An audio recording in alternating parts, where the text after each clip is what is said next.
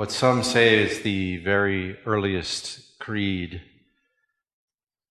of the church says this: I believe in one God, the Father Almighty, maker of heaven and earth, and of all things visible and invisible, and in one Lord Jesus Christ, the only begotten Son of God, begotten of the Father before all worlds, God of God, light of light, very God of very God, begotten, not made, being of one substance with the Father, by whom all things were made, who for us men, for our salvation, came down from heaven and was incarnate by the Holy Spirit of the Virgin Mary, and was made man, and was crucified also for us under Pontius Pilate. He suffered and was buried, and the third day he rose again, according to the Scriptures, and ascended into heaven, and sits on the right hand of the Father. And he shall come again with glory to judge the living and the dead. His kingdom shall have no end. And I believe in the Holy Ghost, the Lord and giver of life, who proceeds from the Father and the Son, who with the Father and the Son together is worshipped and glorified, who spoke by the prophets. And I believe one holy Catholic and Apostolic Church. I acknowledge one baptism for the remission of sins, and I look for the resurrection of the dead and the life of the world to come. Amen.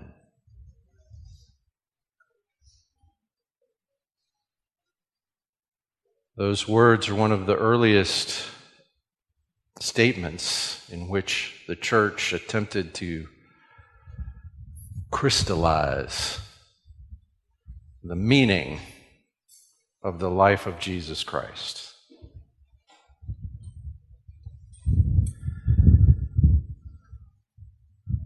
The only begotten Son of God. Begotten, not made.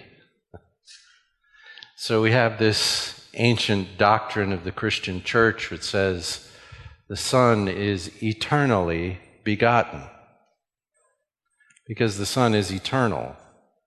He is God, very God of very God. He has no beginning. He was not created. He, in fact, is the agent of creation, through which the Father is the creator of all things.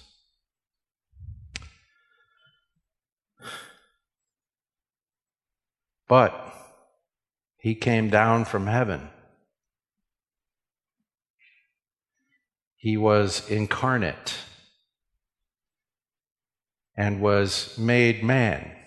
We could say, very man of very man.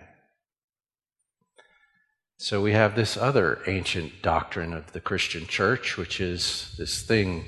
It has a name. It has a fancy name called the hypostatic union, which means in the person of Jesus, we have two natures. He is very God of very God, and he is 100% human, fully man. Not sort of a man, not God in a man suit, not pretending to be a man even though he's really God, not some mixture of God and man, but fully God and fully man, somehow in one person, the second person of the triune God, the eternal Son, made flesh, so that we would say he's actually more fully human than you or I. Well, that's quite a thing to say. How can that be? Well, you and I are born broken. So we're distorted humans. We're not as human as we could be. He's not. He's perfect human. We have an old expression, nobody's perfect. We all know that. In fact, we use it as an excuse. If I do something that's not perfect, I say, well, nobody's perfect, as though that excuses my imperfections. Well, somebody was perfect. One of us was perfect, is perfect. The Lord Jesus Christ is fully man. If we read about the creation of man in the book of Genesis, Genesis 1:26, we hear God saying to God, talking to himself, or perhaps among himself, for God is an eternal triune one of three persons. We read this, let us make man in our image according to our likeness. And if we study those terms, we learn to notice that we are made in fellowship with God in order to exhibit the nature of God in the rest of creation, or to each other. And so, like God, we exist in relation, and God eternally exists in relation among the three persons of the triune God, and we are created to be the relational link between the creator of all things and the all things he's created.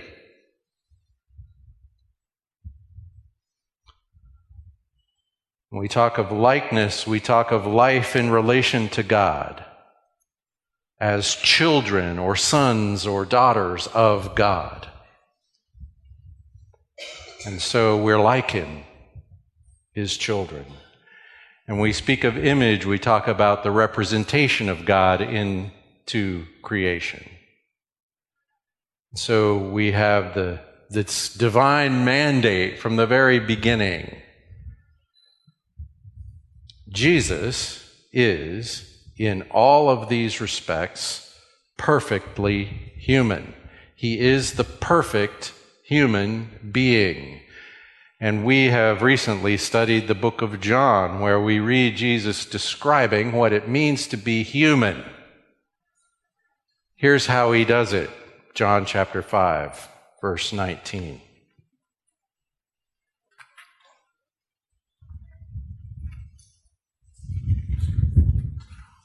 Oops.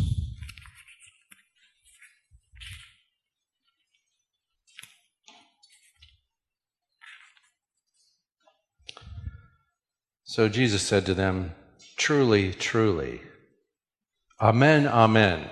Here's a way of translating that. Here's something you can count on. Truly, truly, I say to you, the Son can do nothing of his own accord, but only what he sees the Father doing. For whatever the Father does, that the Son does likewise. For the Father loves the Son and shows him all that he himself is doing. And greater works than these he will show him, so that you may marvel. When Jesus says those words, he's talking about him in his humanity. He always walks in unmitigated, uninterrupted, unfiltered fellowship with God the Father. And in that, always walks in perfect righteousness in this world, and always exhibits the very character of the Father in his life as a man. And that is what men, human beings, are created to be. Jesus acts in creation as the perfect agent of God the Father. He always does only what he sees the Father doing. This is the likeness and image. This is humanity perfected. When the book of Colossians describes the Lord Jesus by saying, He is the image of the invisible God, that is a comment on his humanity. Because it is humans that are made to be the image of invisible God. And so Jesus is the man all of us are created to be. And when Adam sinned, we broke it. And in Jesus, it is restored. Jesus is the firstborn from the dead. We read about that in the book of Colossians. Jesus is the first of the resurrection. Now, somebody should be wondering, what about other people who were raised from the dead? Because Jesus raised someone from the dead before he himself was raised from the dead, right? In fact, on the day when Jesus died, some people were raised from the dead. Scripture says the dead came out of their graves. They were walking around. So how is Jesus the firstborn? Well, the firstborn is a statement of position, not of chronology. It's not about what happened first. It's about who's in first place. And Jesus is the supreme firstborn of the resurrection. And in fact, all those other people that were raised weren't quite as raised as Jesus. Because Jesus is raised for good. Lazarus had a somewhat unusual privilege of dying twice.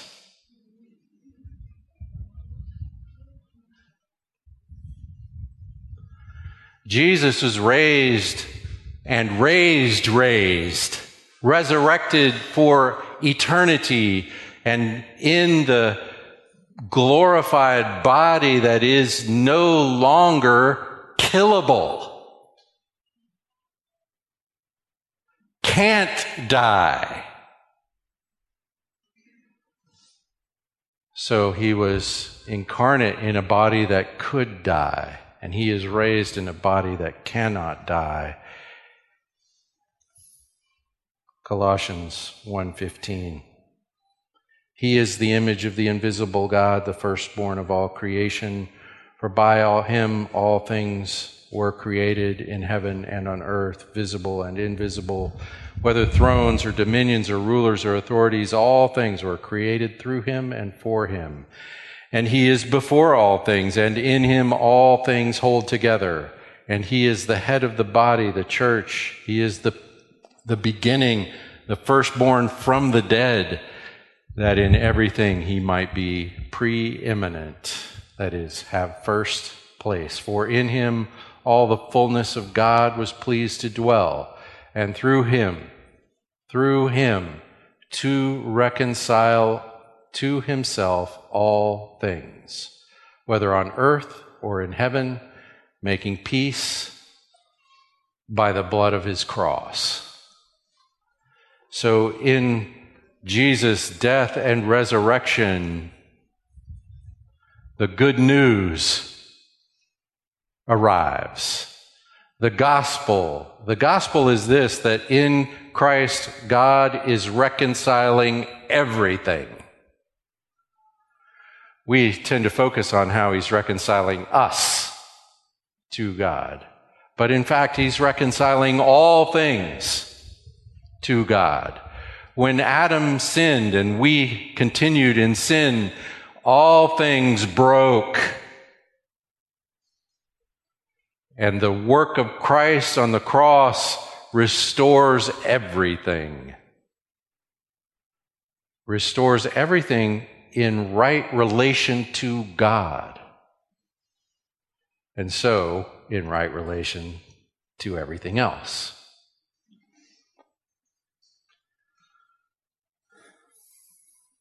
That was necessary because when Adam broke fellowship with God in his disobedience, all fellowship in creation broke down. Everything now exists. Everything now exists in a state of alienation. It's breaking, it's broken, and it's breaking.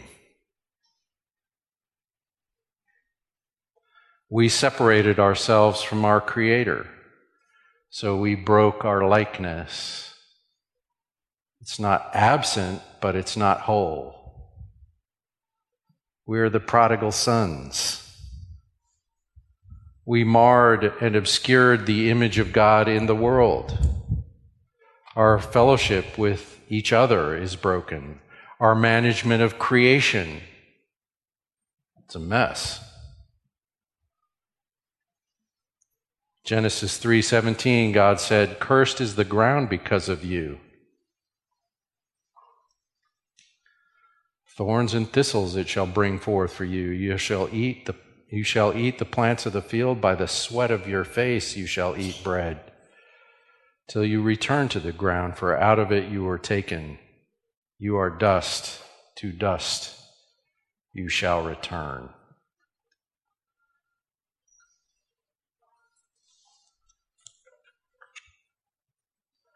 Jesus is the firstborn from the dead. So we're dust, to dust we shall return, but God so loved the world that he gave his only begotten Son, that whosoever believes in him should not perish, but have everlasting life. If we go on to read in Colossians, we read, "For in Christ all the fullness of God was pleased to dwell, and through him to reconcile to himself all things, whether on earth or in heaven, making peace by the blood of his cross. And you, who once were alienated and hostile in mind, doing evil deeds, he has now reconciled in his body of flesh by his death, in order to present you holy and blameless and above reproach before God. If you continue in the faith, stable, steadfast, not shifting from the hope of the gospel that you heard, which has been proclaimed in all creation under heaven. Making peace by the blood of his cross, Jesus lived, because he walked in perfect fellowship with God, he lived in perfect righteousness, in perfect fellowship with us, with the world, in perfect love toward his fellow humans. Jesus entered into the territory of alienation from God. He died.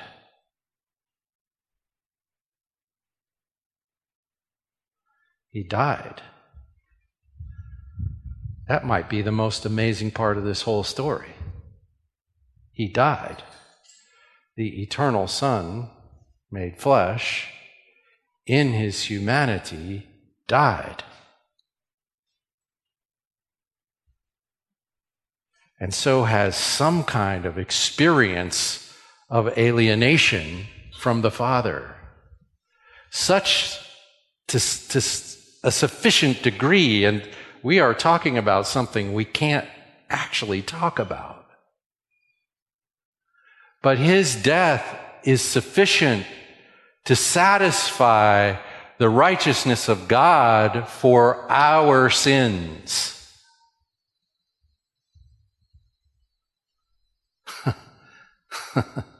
Let's just think about this. I don't know, maybe there's 100 people here this morning. And so up until this point, we've sinned a certain amount of sins, 100 people's worth of sins.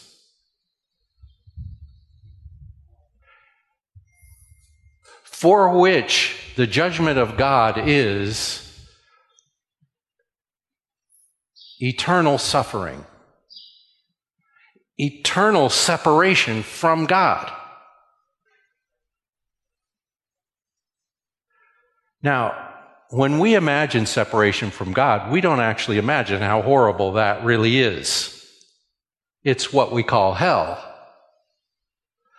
Not the hell of a hot afternoon, but the actual hell. Well, we have 100 people's worth of sins among us.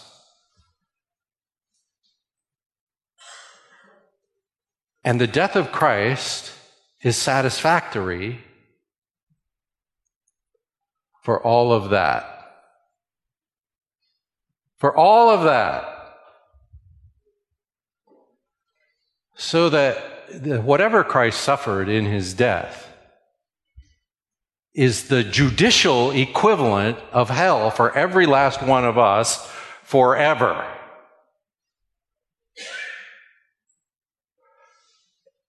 And this is only one kind of small church.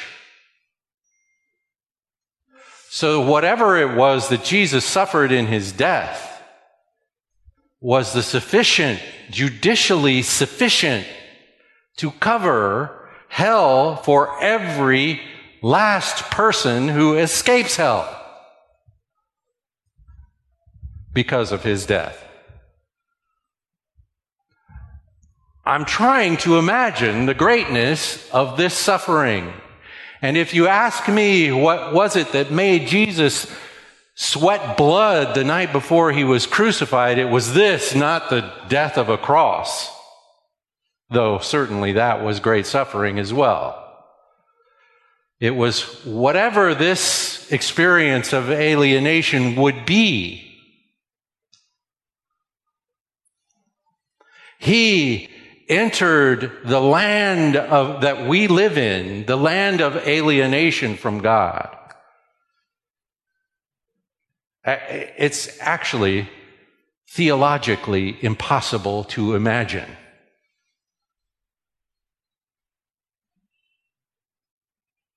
And yet, declared to be true by the Word of God.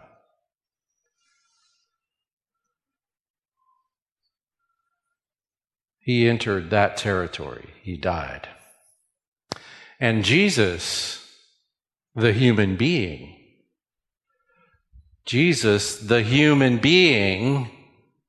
was raised from the dead. And so the book of Hebrews calls him the pioneer of our salvation, the one who goes ahead of us through death to resurrection, so that the book of Hebrews says, for the joy set before him, he endured the cross. He's the firstborn from the dead.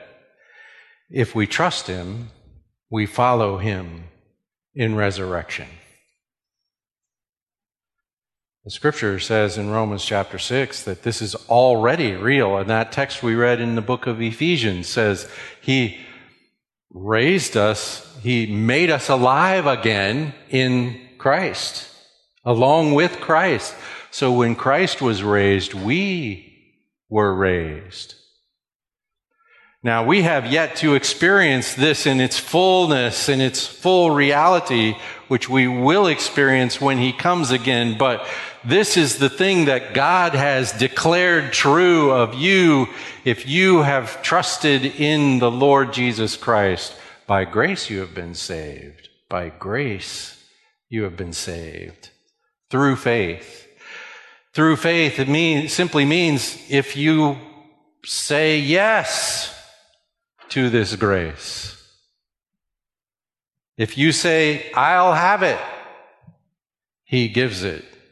Jesus said, no one who comes to me, I will not turn away even a single one who comes to me, and I will raise him up at the last day.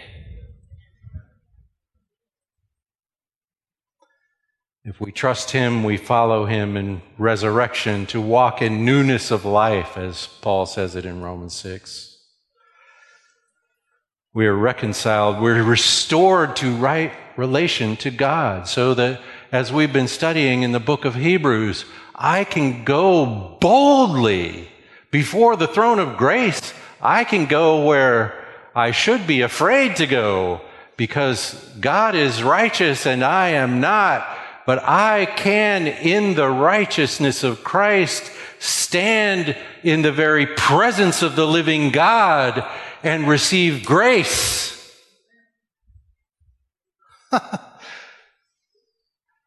Because the risen one is sitting there to say, he's with me. Like the thief on the cross. You remember, who says, the man on the middle cross said I could come. And he says, you can come. All you got to do is show up.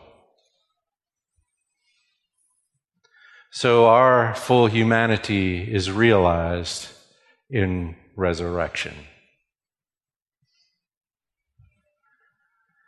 You know, Paul said, to live is Christ, to die is gain. He was talking about how he couldn't make up his mind whether he'd rather live or die, because he was under a threat of a death sentence. And so he was like, well, I don't know which one I would prefer. I can't make up my mind whether it's better to live and to live and continue to serve God in this world for the benefit of the body, to express the love of Christ in the preaching of the gospel, or to die and to be with Christ. He calls that gain. To die is gain. Well, the thing is, though, the gain of death is not the end of the story. We often talk about it like it is, like, well, will you go to heaven when you die? Well, and if you're in Christ, the answer to that question is yes, and to die is gain. But that's not the last gain. Because there's another gain after that, which is the resurrection. And your body will be restored to you, and so you will be more whole in the presence of Christ in the end. We will embrace one another. We won't be, some kind of mystical, spiritual, ghosty thing. We will be able to wrap our arms around the living body of the Lord Jesus Christ. To see with our eyes the wounds that heal us. The gain of death is not the end of the story. There's a return from death. This mortal, as Paul puts it in 1 Corinthians, must put on immortality. This dying body will become an ever-living body, not subject to death, can't die. Our full humanity is also realized in our walking in the resurrected, created order. You can read about this in Romans chapter 8, where all creation is crying out for the resurrection of the people of God. Can't wait to see the glory of God in the resurrected people of God and the full restoration of everything. I had a conversation with somebody one time. They thought maybe mosquitoes were a consequence of the fall.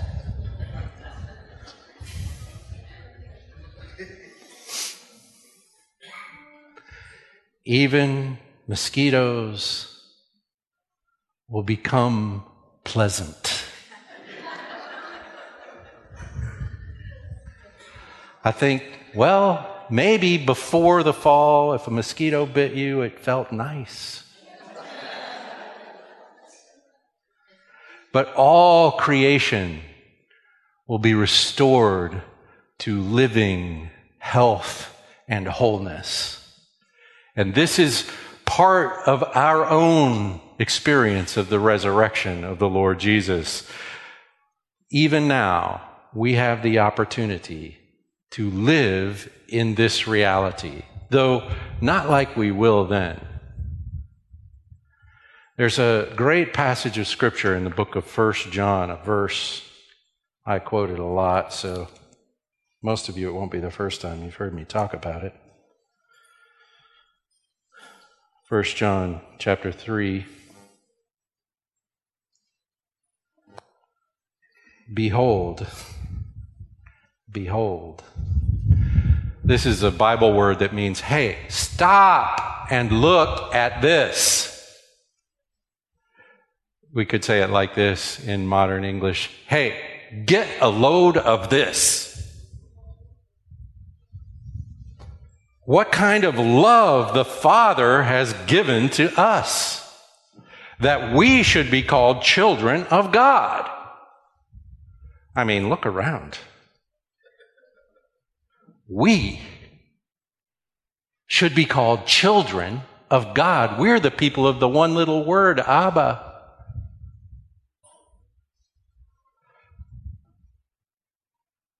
That's something you should notice.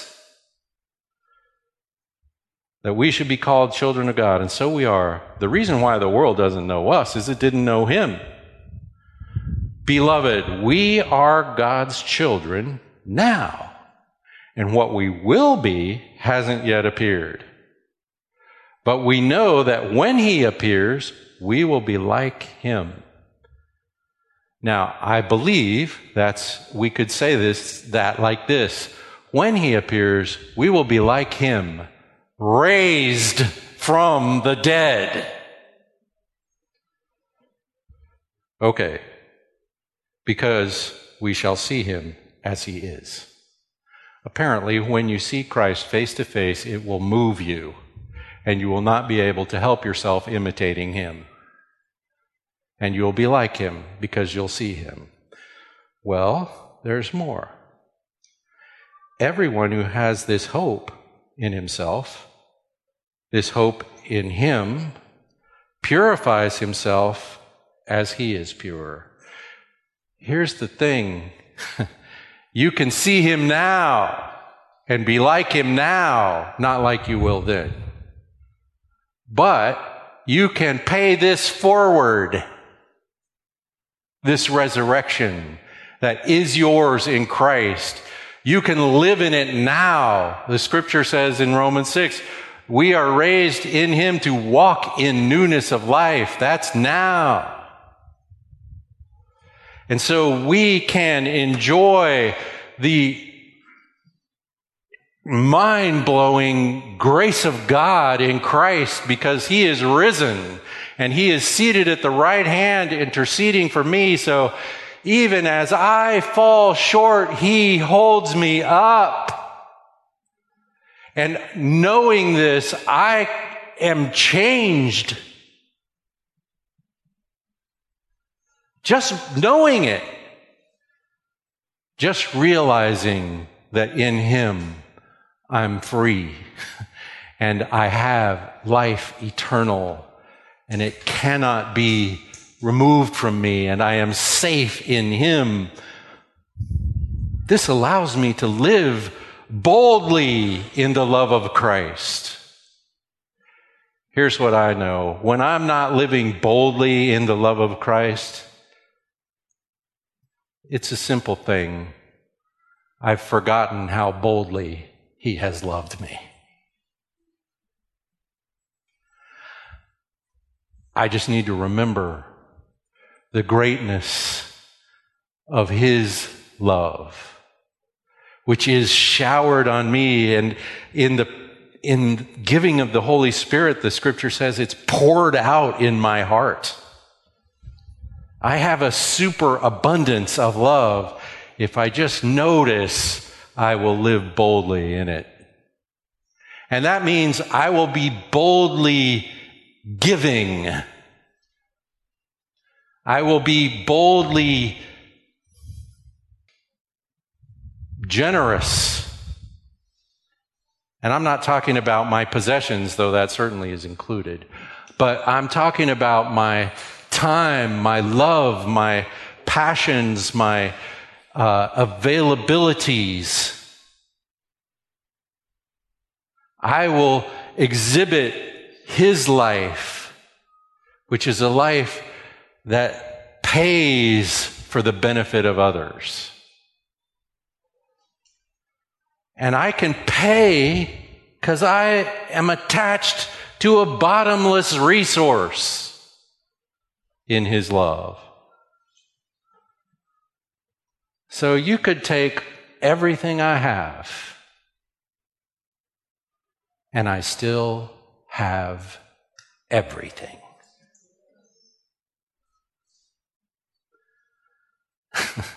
You can kill me, and I will be back.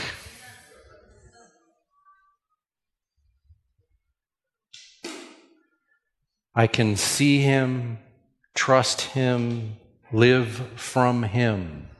This is the immeasurable wealth of the resurrection. And I can begin even now to realize in my own life the full humanity of our great Savior, the Lord Jesus Christ.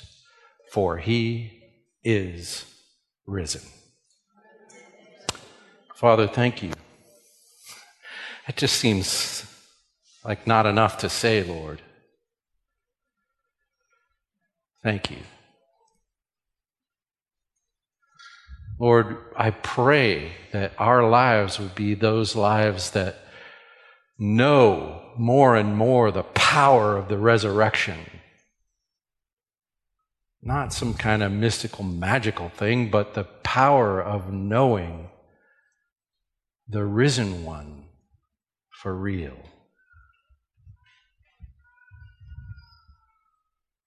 Lord, I pray that our minds would be gripped, that our hearts would be taken over by this most amazing reality. We serve a risen Savior. Amen.